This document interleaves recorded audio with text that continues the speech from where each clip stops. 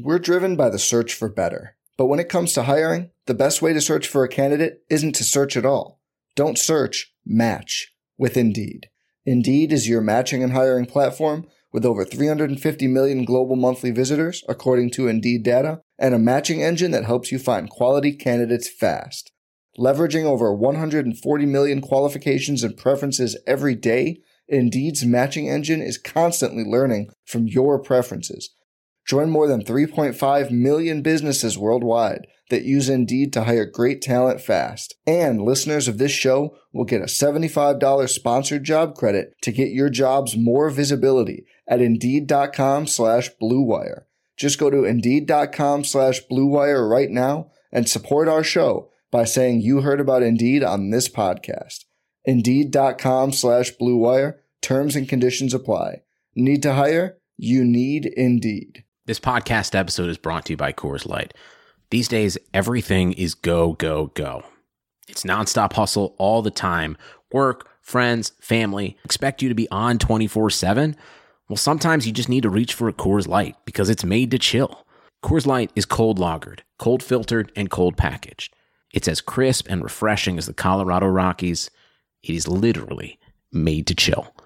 Coors Light is the one I choose when I need to unwind. So when you want to hit reset, reach for the beer that's made to chill. Get Coors Light in the new look delivered straight to your door with Drizzly or Instacart. Celebrate responsibly. Coors Brewing Company, Golden, Colorado. Blue Wire. Welcome back. This is the Big Blue Banter New York Giants podcast. I'm Dan Schneier. I'm joined as always by my co-host Nick Filato. Tonight we come to you for the first time in 10 weeks, or maybe longer with the bye week factored in, with the Giants' victory. The Giants stumbled out of the gate but took over and legitimately dominated in the second half of this game with a massive boost from their special teams, which led to a game-altering momentum swing, the safety. Overall, the Giants are able to win a football game by multiple scores. This game was not as close to the final score as 36-20, but should have been, it was 36-13 before garbage touchdown. And they did this while losing the turnover battle 3-1. You rarely see that in the NFL. What was your biggest takeaway from this victory, Nick? I mean, let's put it in perspective. This is a feel-good story because Eli Manning gets to go off in the sunset with a win, even though I feel like this game was a microcosm of Eli Manning's career. There were a lot of boneheaded throws. There was a lot of him not exactly accounting for linebackers underneath, things that we've seen Eli Manning do in the past. But Giants end up getting the victory, and that dreaded losing streak that was happening didn't necessarily affect the draft position as of right now, which is big for Giants fans. But it's the Miami Dolphins. It's a team that everybody knew going into this season that they were tanking. They traded away their stud 25-year-old left tackle, and they just accumulated a bunch of assets, and they're in a rebuild mode right now with Ryan Fitzpatrick as their quarterback. And Ryan Fitzpatrick is a gamer. He is a very respectable player the way he plays football, but he's not somebody that teams bring in to win a Super Bowl exactly. So that's who the Giants beat at home. This is the second week in a row the Dolphins were playing in this stadium, second straight road game for them. So keep it into perspective, but there were some good things. That defense played incredibly hard. A lot of the young players made a lot of key plays, and I think there are a lot of positive things that those young players can take from this game that they can use in the future. Yeah, no doubt. I mean, I like a few of the things you said. Specifically for me, I look at this game, and it's like this team has really kind of been revived a little bit, revitalized by a quarterback change. And that's not to say that they didn't like playing with Daniel Jones. And it's obviously not to say that they were better with Daniel Jones, because they're simply not. They're not converting third downs anywhere near where they were. And, and these are easier third down situations against easier teams. But it's impossible to say that this team hasn't come out and fought their butts off for 2 straight weeks now. They lost this Eagles game last week, but that was a much better team than the Dolphins. And you saw in this game, the Giants, instead of falling off, were able to complete the game, obviously with a massive momentum swing. The safety I'm talking about, which was spawned by an awesome special teams play, and then that led to another great special teams play, the return on the punt, which gave the Giants a 40-yard short field, and Eli Manning made one really awesome throw. And I love how you said this was a microcosm of Eli's career, because I think it goes in a lot of ways, because not only was it a microcosm because you saw those mistakes, those throws that you didn't want to see, but also because you saw some really awesome balls out there. He threw some sick passes. The rollout to Shepard in the corner that should have been a touchdown was just short. The balls, even the early 25-yarders he hit to Shepard, who had 9 receptions for 111 yards, and is clearly, in my opinion, a better receiver with Eli Manning for what it's worth, at least at this point in their career, because he has so much more rapport with Manning, just years of practicing and knowing exactly the timing of each play and each route. And Eli lasered a couple balls in there, and you could see why. And listen, I wasn't with Dave Gettleman when he said that, from what we've seen when we watched that Eagles game, we still think Eli Manning can do it. He can still make up, we still think he can play at this level, because obviously I had called for a quarterback change before that, way before that, a year before that. But part of what he said does have truth to it, and to me always will. He still can make all the throws. He still has excellent zip and accuracy. Actually, people never give Eli Manning credit for accuracy. They never have in his career. But his ball placement in this game was, for the most part, good. He made bad mistakes, of course, but a lot of the reason the Giants were able to, nearly average 9 yards per pass. Actually, I think they did average. I just need to double check this, but I'm pretty sure. Yeah, they averaged 9.1 yards per pass attempt. That is not easy to do in the NFL. Obviously against Dolphins defense, for what it's worth, but A, it's not easy to do in the NFL. B, the Giants just haven't simply done that a lot this season, Nick. And yet they did that in this game. So I was definitely impressed with what I saw from a Giants team, an offense that gave Eli Manning tons of time in the pocket, which was surprising to some extent with the reshuffled offensive line play. Obviously, Nate Solder had his one bad play at least that came to mind, but it just shows that they're at least building something potentially that in my opinion is moving forward a little bit in some ways on both sides of the ball. I still think they're a team that doesn't close out games, and they have all sorts of overarching issues. Obviously, the defense played an okay game here, didn't play an amazing game. But I think this game does give me a little bit of reason for hope, Nick. And that kind of transitions me into wanting to know what you kind of made of Eli Manning and, what could end up being his final home start ever. I think you articulated it well when it comes to just the fact that he did make some throws that were just eye-opening and kind of reminded you, like, wow, Eli does still have some zip on the ball. Specifically, the 1-2 Sterling Shepard. That ball had some velocity on it, and it was really well placed. And again, it could have been a touchdown if Shepard just put it slightly over the pylon, just missed it, but Saquon ended up cleaning that up a little bit later. And those interceptions, I mean, one was a 2nd and 12 vertical hitch pattern to that field side, and I get Manning thought that Vince Beagle was taking the vertical up, which was Caden Smith, but Vince Beagle came off it and it was a zone coverage and he just didn't even account for it through the pick. We've seen Manning do that throughout his entire career. The other one was a 2nd and 10. It was like the last play in the first half. It was a 7 route from Golden Tate and he just overthrew it a little bit and the coverage was pretty good. But, those are things. The half is coming to an end. He's trying to make a play. Seen things like that too. And then the other one was a 3rd and 1 with pressure right in his face.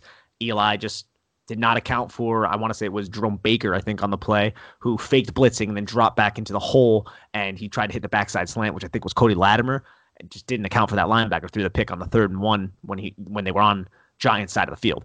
Those are all plays that we've seen Eli do, and there's this like nostalgic fan in me from back when I was a kid, just like being like, oh, geez, wow, that's an Eli type of play. But then Eli will put his big boy pants on, make big boy throws come through in the clutch. Again, albeit against this Dolphins team, but it really was it was a send-off game where you can kind of remember Eli Manning's career in this one single game. And I'm happy that he was able to go out on a win. I'm happy that they brought in Alex Tanney and he was able to get his ovation.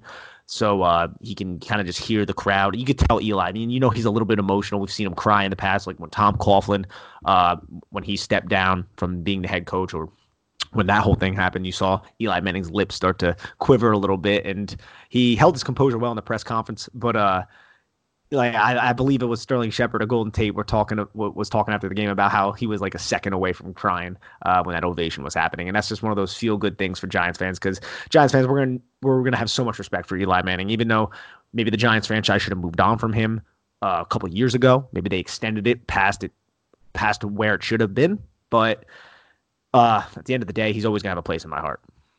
Yeah, there's no doubt about it. And it was cool for him not only to get a standing ovation and, Eli Manning chants from the crowd, which was cool. You could see when he trotted off that field, his wife and his kids were waiting for him, and the smiles they had on their faces when they saw their dad was just awesome to really see. And you could just tell, by listening to the players speak in the locker room and Manning breaking down the team, it was all good feeling and something the Giants needed, quite frankly. At some point, you need to break just the constant losing and the constant negativity that surrounded the team. And I will say this to those who want to use the big Eli Manning went 117 and 117. This was the game that kind of got him back to 500. And, that's their argument for why he should not be in the Hall of Fame.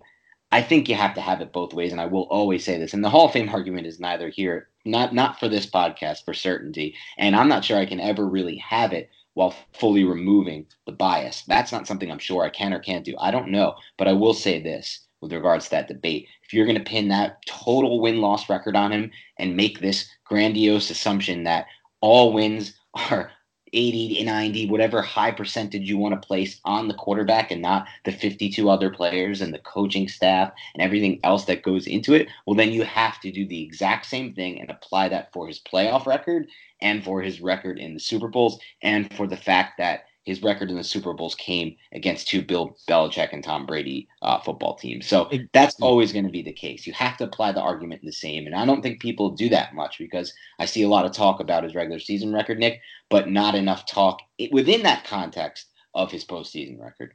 No, you're 100% right. And everybody always says, oh, well, it was the defense that won it and all this kind of stuff. They don't account for the fact that the Giants weren't the best rushing teams. They don't account for the fact that Eli put the team on his shoulders, that NFC Championship game in San Francisco in the 2011 campaign. I mean, there's a lot of things that Eli Manning has done, and people always try to strip him of it because he's not Peyton Manning and because they just always say that the defense is the one who won those championships. And frankly, it's bullshit in my mind. Like, again, you can't have that argument of the 117 and 117 and then on the flip side not give him credit at all for the Super Bowl and try to just deflect it to the defense. I mean, and it's just people who just don't like Eli Manning. Those postseason runs as well, especially the second one, 2011. You look at the games he had versus Green Bay, versus Atlanta, and versus San Francisco, and all the circumstances that went into all those.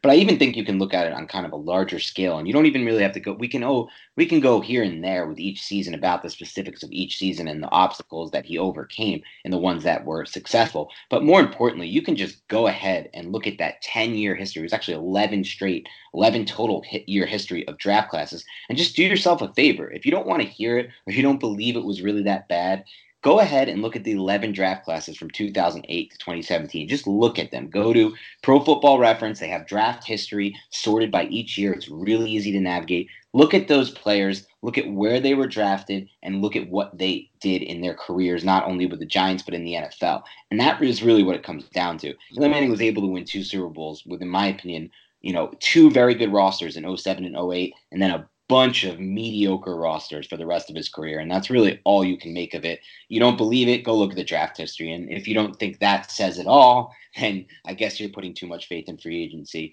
and other factors that aren't really playing as big of a role, in my opinion.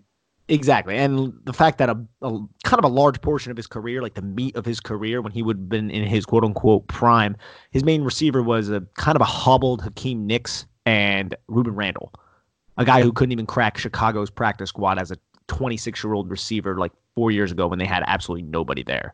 So it's like there was a kind of a dearth of talent for a little bit at those kind of positions, if you were to ask me. Meanwhile, at the same time, you had a general manager who was swinging over and over and over. He didn't just draft Randall and Nicks. It was Manningham. It was Jernell Jernigan in the early part of round 3. It was Travis Beckham. And Barden. These were all day 1 or 2 or 3 picks. Or no, day 1 or 2 picks.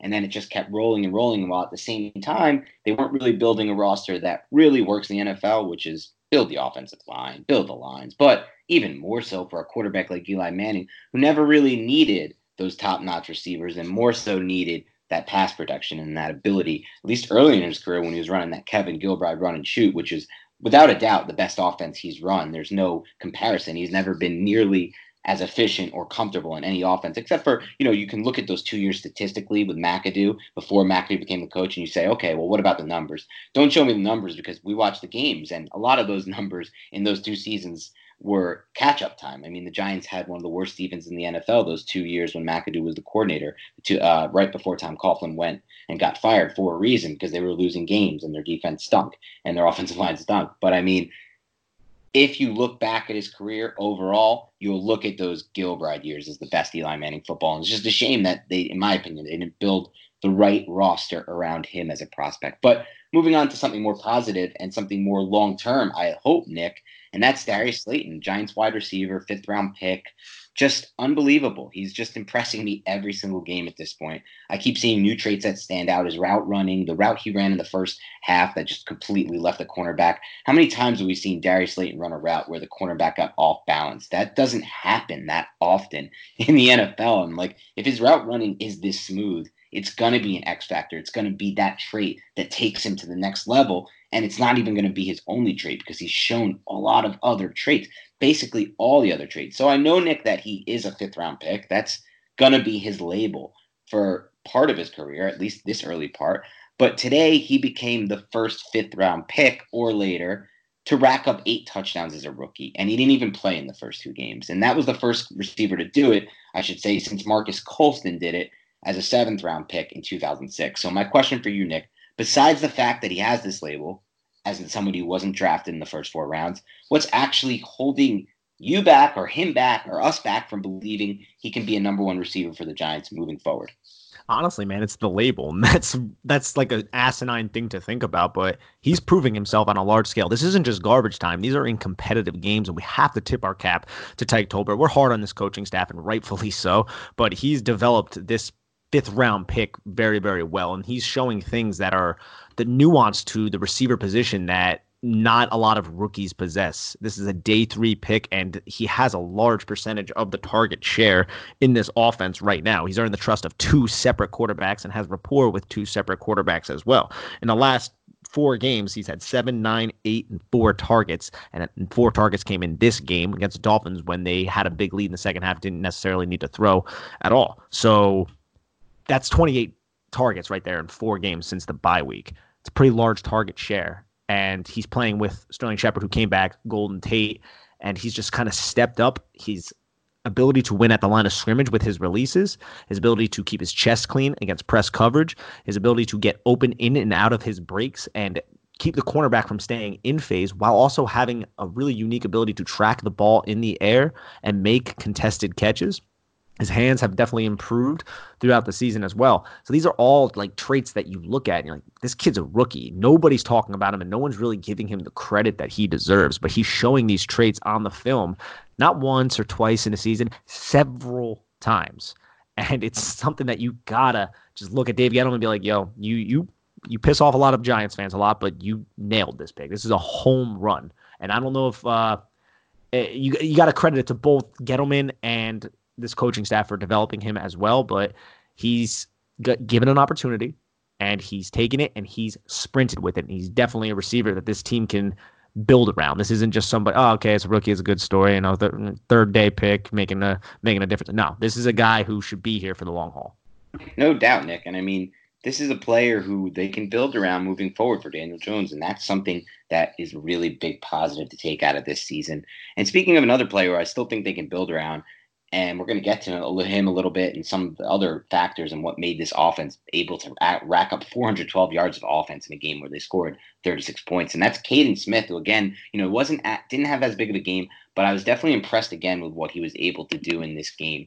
Just his ability to help them move the chains. He had 3 receptions for 38 yards. Obviously, he had the long one, the 27-yarder. What was your takeaway on Smith? Do you still see that progression there? Or are you kind of looking towards maybe more evaluation on the All-22 so you can kind of see if he's contributing in the other phases as well?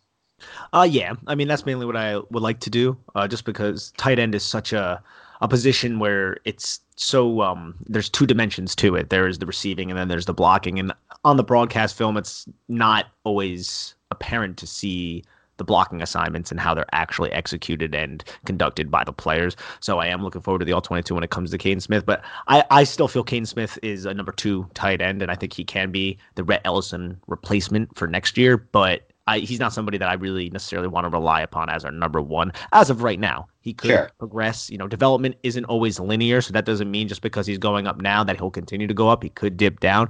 You never know. But he's definitely somebody that intrigues me as a number 2.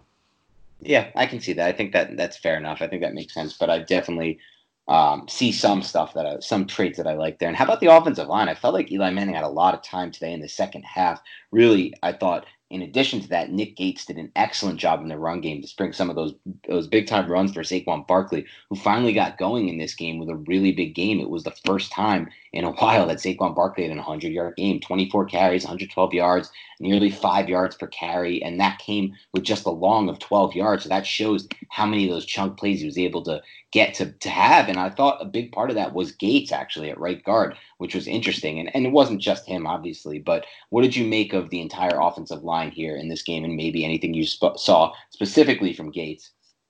Yeah, Nate Solder had one play where him and I don't know if it was a stunt or not, but him and Hernandez kind of struggled with keeping up the protection. Hernandez did a good job transitioning from riding the defensive end up to Solder and then flipping to get the looper. He did a solid job at that, but Solder didn't handle the transition as well, and I want to say Eli Manning was sacked on that play. So that was one thing that stood out. But other than that, the offensive line, I mean, they were clearing holes. Did you sneeze? Yep, sorry about that. Oh, no, God bless you. I hope everyone will enjoy that sneeze from the one and only Dan Schneier. But yeah, they didn't stand out in a way of being negative to me in this game because they were opening holes, something that we haven't seen all season. They were getting to the second level, something we haven't seen all season, and they were pass protecting well for Eli Manning and a mobile quarterback. So I was thrilled with the way they played, but again, you got to temper it a little bit because it is against the Miami Dolphins. Sure. And again, we could temper it. It's not the greatest pass rush, but definitely some progress there and something I'm going to be interested in seeing in the All-22.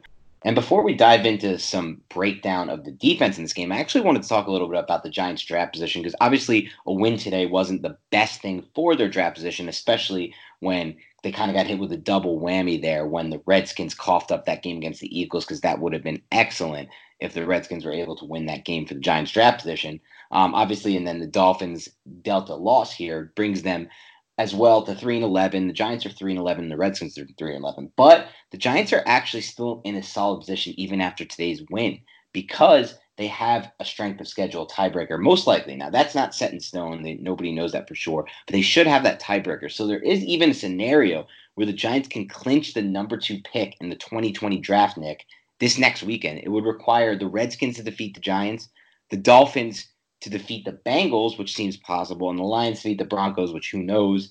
These are all bad football teams. And no, we're never rooting for the Giants to lose games. But it is interesting to note that they do have most likely the strength of schedule tiebreaker if they finish with a similar record to the Dolphins or the Redskins or the Lions. The same record, not a similar record, the same record as those 3 teams. So this shouldn't definitely knock them out, but obviously there's still 2 games to go and we'll see what happens. But just wanted to give a quick draft update before we dove right back on into the defensive side of the ball. And on the defensive side of the ball, Nick, I wanted to get your takeaways from, why were the Giants able to turn things around? Because you look at the second half, the Dolphins had 2 drives at the beginning they had right away when they got the ball in the second half.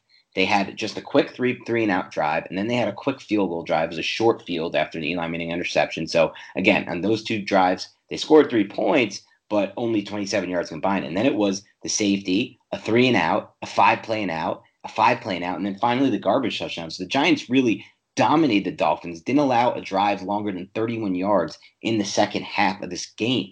What was the key takeaway, in your opinion, that led the Giants to that dominance in the second half? I just think the Giants defense, they played incredibly hard and their talent just finally showed. Like we always say, this team has talent. The secondary is young, but there is some talent there, but they're going up against an inferior opponent. They should dominate and win. And we saw that early on in even like the early drives. I mean, the Dolphins were able to establish an early drive. They didn't score on that first drive, but they had like 8 or 9 plays, something like that. But on that drive, Julian Love was everywhere. He was beating blockers to the point. He was showing a high ability to keying diagnose plays, running plays. He hit Laird in the backfield, I think, twice on that drive. Julian Love was everywhere. He played fantastically in this game. Guys like Antoine Bethea were playing really well. And then you have Leonard Williams, Dexter Lawrence, Dalvin Tomlinson. They were all playing at a high level, and they were just beating their blockers. 1v1, they were winning in those situations. And they were getting penetration. They were getting upfield push.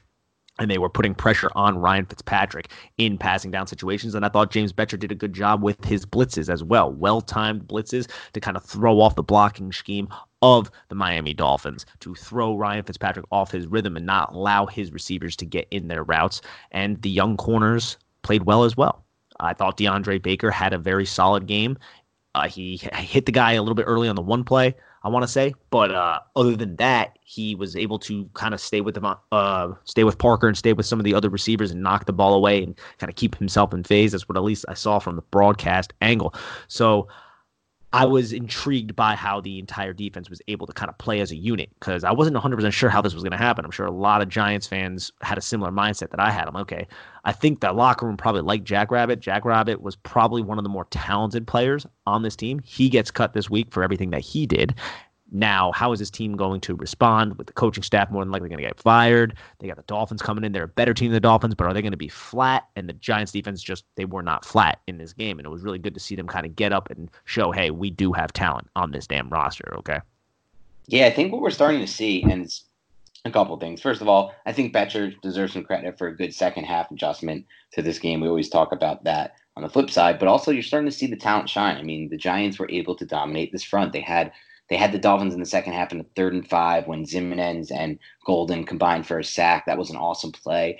Again, like I said, they didn't allow a drive longer than 31 yards in the second half. The Dolphins had 1, 2, 3, I believe 9 possessions in the second half, or 8 possessions in the second half, and until obviously the garbage time touchdown. But by that point, it was 36-13, and there was only a few minutes left in the game. So really, this Giants defense buckled down and won up front, like you talked about. They're starting to win up front. They got guys who can win up front. It's like, that's just why, like, for me at least, like, the possibility of adding Chase Young to this defense, Nick, I don't really, I'm not, some people talk online, like, if they add Chase Young to this defense, they can go from horrendous to middling. I think it could be bigger than that, because I already see signs of this defense becoming a more middling defense. They haven't been horrendous the past 2 weeks, not against the Dolphins and not against the Eagles. It's hard to say. I mean, they had breakdowns in both games, from the first half with Miami and then in the second half with Philadelphia. But, part of that second half breakdown in Philadelphia was because the offense went 3 and out almost every single possession in the second half and really kept them on the field and tired them out. But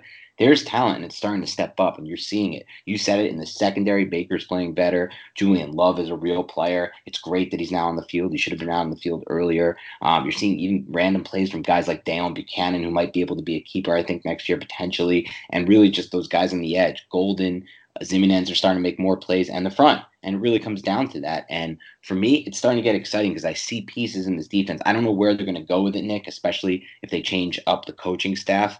But I hope they continue to go in the direction of what they've been building over the last 2 off seasons with this defense. Because I know it sounds crazy, but to me, I'm seeing progress there, serious progress, and progress that could be boosted to another level with an edge guy like Chase Young, who needs a double team every single snap and takes over and ruins third downs and forces turnovers and punts. So we'll see what happens on that front. Obviously, there's still 2 games to play. Giants could completely knock themselves out of the race for Young. Who knows? It's possible. If they win this week, they're going to be in a tough position to get him. But either way, they would be able to get some good talent at the top of that round.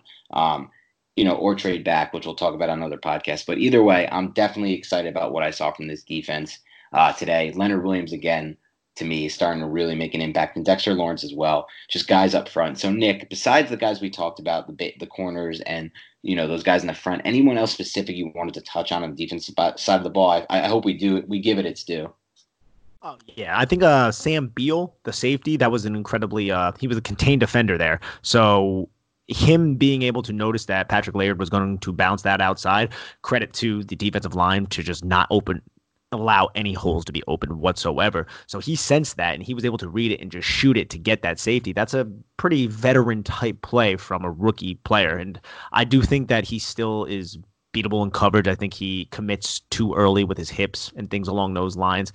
But it was a nice thing to see, a little high mental processing kind of play from Sam Beal on that one. But the secondary pieces, the young secondary pieces in this game, I mean, I want to see more Valentine. I'm going to watch him more on the All 22 because I didn't really see much of him in the game per se. But Love and Baker had a couple plays where Parker beat him. Parker is an ascending player in this league.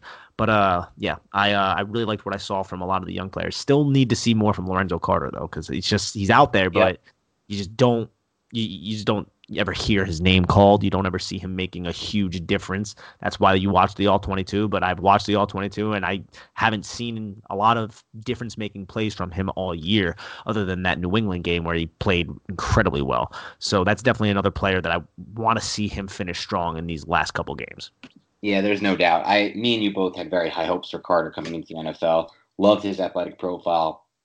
Loved his upside. Loved what I saw, even from a reduction standpoint at Georgia. He was more productive than people realize, with the exception of the sack statistic, which again is not a big one for me, at least in my evaluation. But he hasn't progressed as we would have hoped. I don't believe. One other shout out I wanted to give Nick was R.J. McIntosh, who's really had a tough time coming into the NFL. He had a weird. We still don't know what it was. It's rumored to be a thyroid issue, some kind of issue that basically caused him to miss his entire rookie season and drop tons of pounds and muscle. And yet he's worked his way back. He's in a ridiculously crowded group on the interior defensive line. I can't imagine the Giants expected him to be drafted into this when they used an early 5th-round pick on him in 2018. Can't imagine they, at the time, planned to also acquire Leonard Williams and Dexter Lawrence with major assets. But here we are, and they have done that. And yet he found a way to get a big sack in this game. 3rd and 10 Miami had on their 46, down 30-13. Game was still somewhat in play. And at the same time, we saw Miami drop back. Fitzpatrick was sacked, and it was R.J. McIntosh on the sack, and they forced a 4th and 12 incomplete pass. So just a quick shout out to R.J. Obviously, he's grinding to get onto the field at all.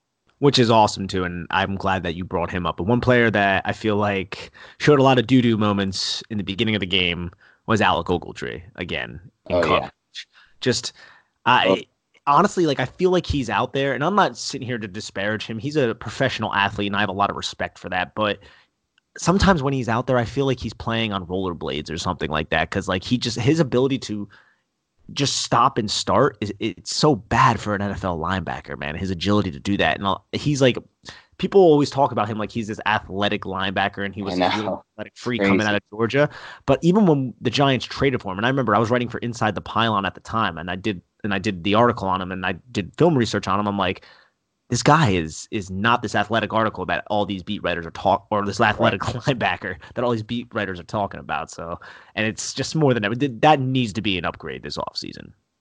Yeah, he had that athletic profile, but on paper, but it was just never there on tape. And then he had that really big high tackle season on a team that really lended itself to a linebacker like him who could clean up things sideline to sideline. And I believe he made either a Pro Bowl that season or something. And it kind of sparked this whole idea of him being this rangy linebacker. But he's just not. He's out of position way too often. He can't be on the field. And as far as I'm concerned, Nick, I don't really want Mayo on the field that much either. I think linebacker is so much more important than given credit for in the current NFL landscape. I think we're going to see it, unfortunately, for the Seattle Seahawks team with Bobby Wagner, who came up lame with an injury today. Hopefully that injury is nothing. I haven't checked the latest on that. But if Wagner is out for this playoff run, I think we're going to see it happen for the Seahawks defense. I really see a potential defensive collapse there without him. That's how important these inside backers are, in my mind, in the NFL today. So I think the Giants need to do whatever it takes to upgrade that position this offseason. It is extremely important. I'd rather them upgrade that than just about any position on this roster right now, within reason, because obviously they could somehow find a way to get a left tackle and figure out what to do with Solder. And by figuring out, I mean trade him. Both of those options seem unlikely. Finding one worth better and then trading the one who stinks. But as far as the feasible options go, Nick, inside linebackers position, I think they can upgrade, and I think they really have to upgrade both either in free agency or both in free agency and the draft. Yeah, I couldn't agree more with that, because right now, I mean, Ryan Connolly, that's great and everything, but we don't really know. He's coming off an injury, and it was a very small sample size. So you need to bring as many bodies in there that are competent or young or moldable that you can, because that's a level of our defense that has been exposed all year on so many different levels when it comes to the pass game, misdirections, run fits, really everything. Yeah, no doubt. And you talk about bringing them. I mean, there's so limited resources. I really hope that if the Giants don't get in position to draft Chase Young in this class, they strongly consider flipping their mindset. And maybe it means, a regime change over this offseason, which, hasn't been ruled out by any means. Giants could get rid of Gettleman and Shurmur. I think it'll probably just be Shurmur, but I do think Gettleman is in play. But assuming Gettleman does stay, which I do think is the more likely scenario, I'm not saying, again, what I would do, Nick, just what I think will happen.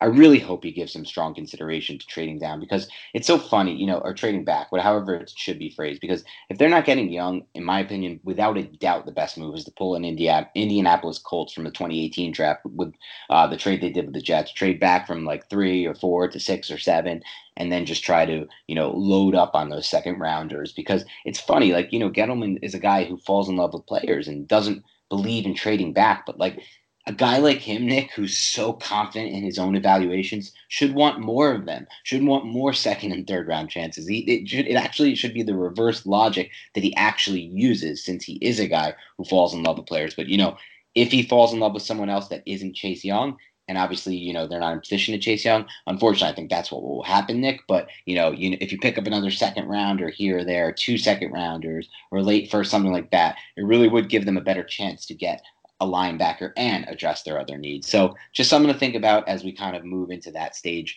of the offseason. But before we sign off on today's Takeaways podcast, and obviously you guys can tune in again later in this week when we break down the L22, is there any other factors you wanted to touch on from this game, Nick, or any other defensive players, offensive players, anything? The floor is yours. No, I'm just excited to grind the tape whenever it drops and see how Nick Gates was inside, see how the secondary really was, see how the defensive line was able to get as much pressure. And was it just the fact that it was such an inferior opponent, which I'm sure it has there's some weight to that, or was it just the team also executing at an incredibly high level? So we'll see that through the tape. No doubt, Nick. All right. On that note, thanks again for tuning in. We really appreciate you guys sticking with us. Again, it's going to get better for the Giants. It has to. We promise you it will. But we'll be there every step of the way, regardless. Breaking news pods are coming once that happens in the offseason. We already have plans for that. Big guests coming in this offseason that we're starting to plan out, map out. So stick with us. The Giants are going to be changing in a big way this offseason. We're going to be here for it, and hopefully you will be too. On that note, have a great week, and we'll speak to you later this week.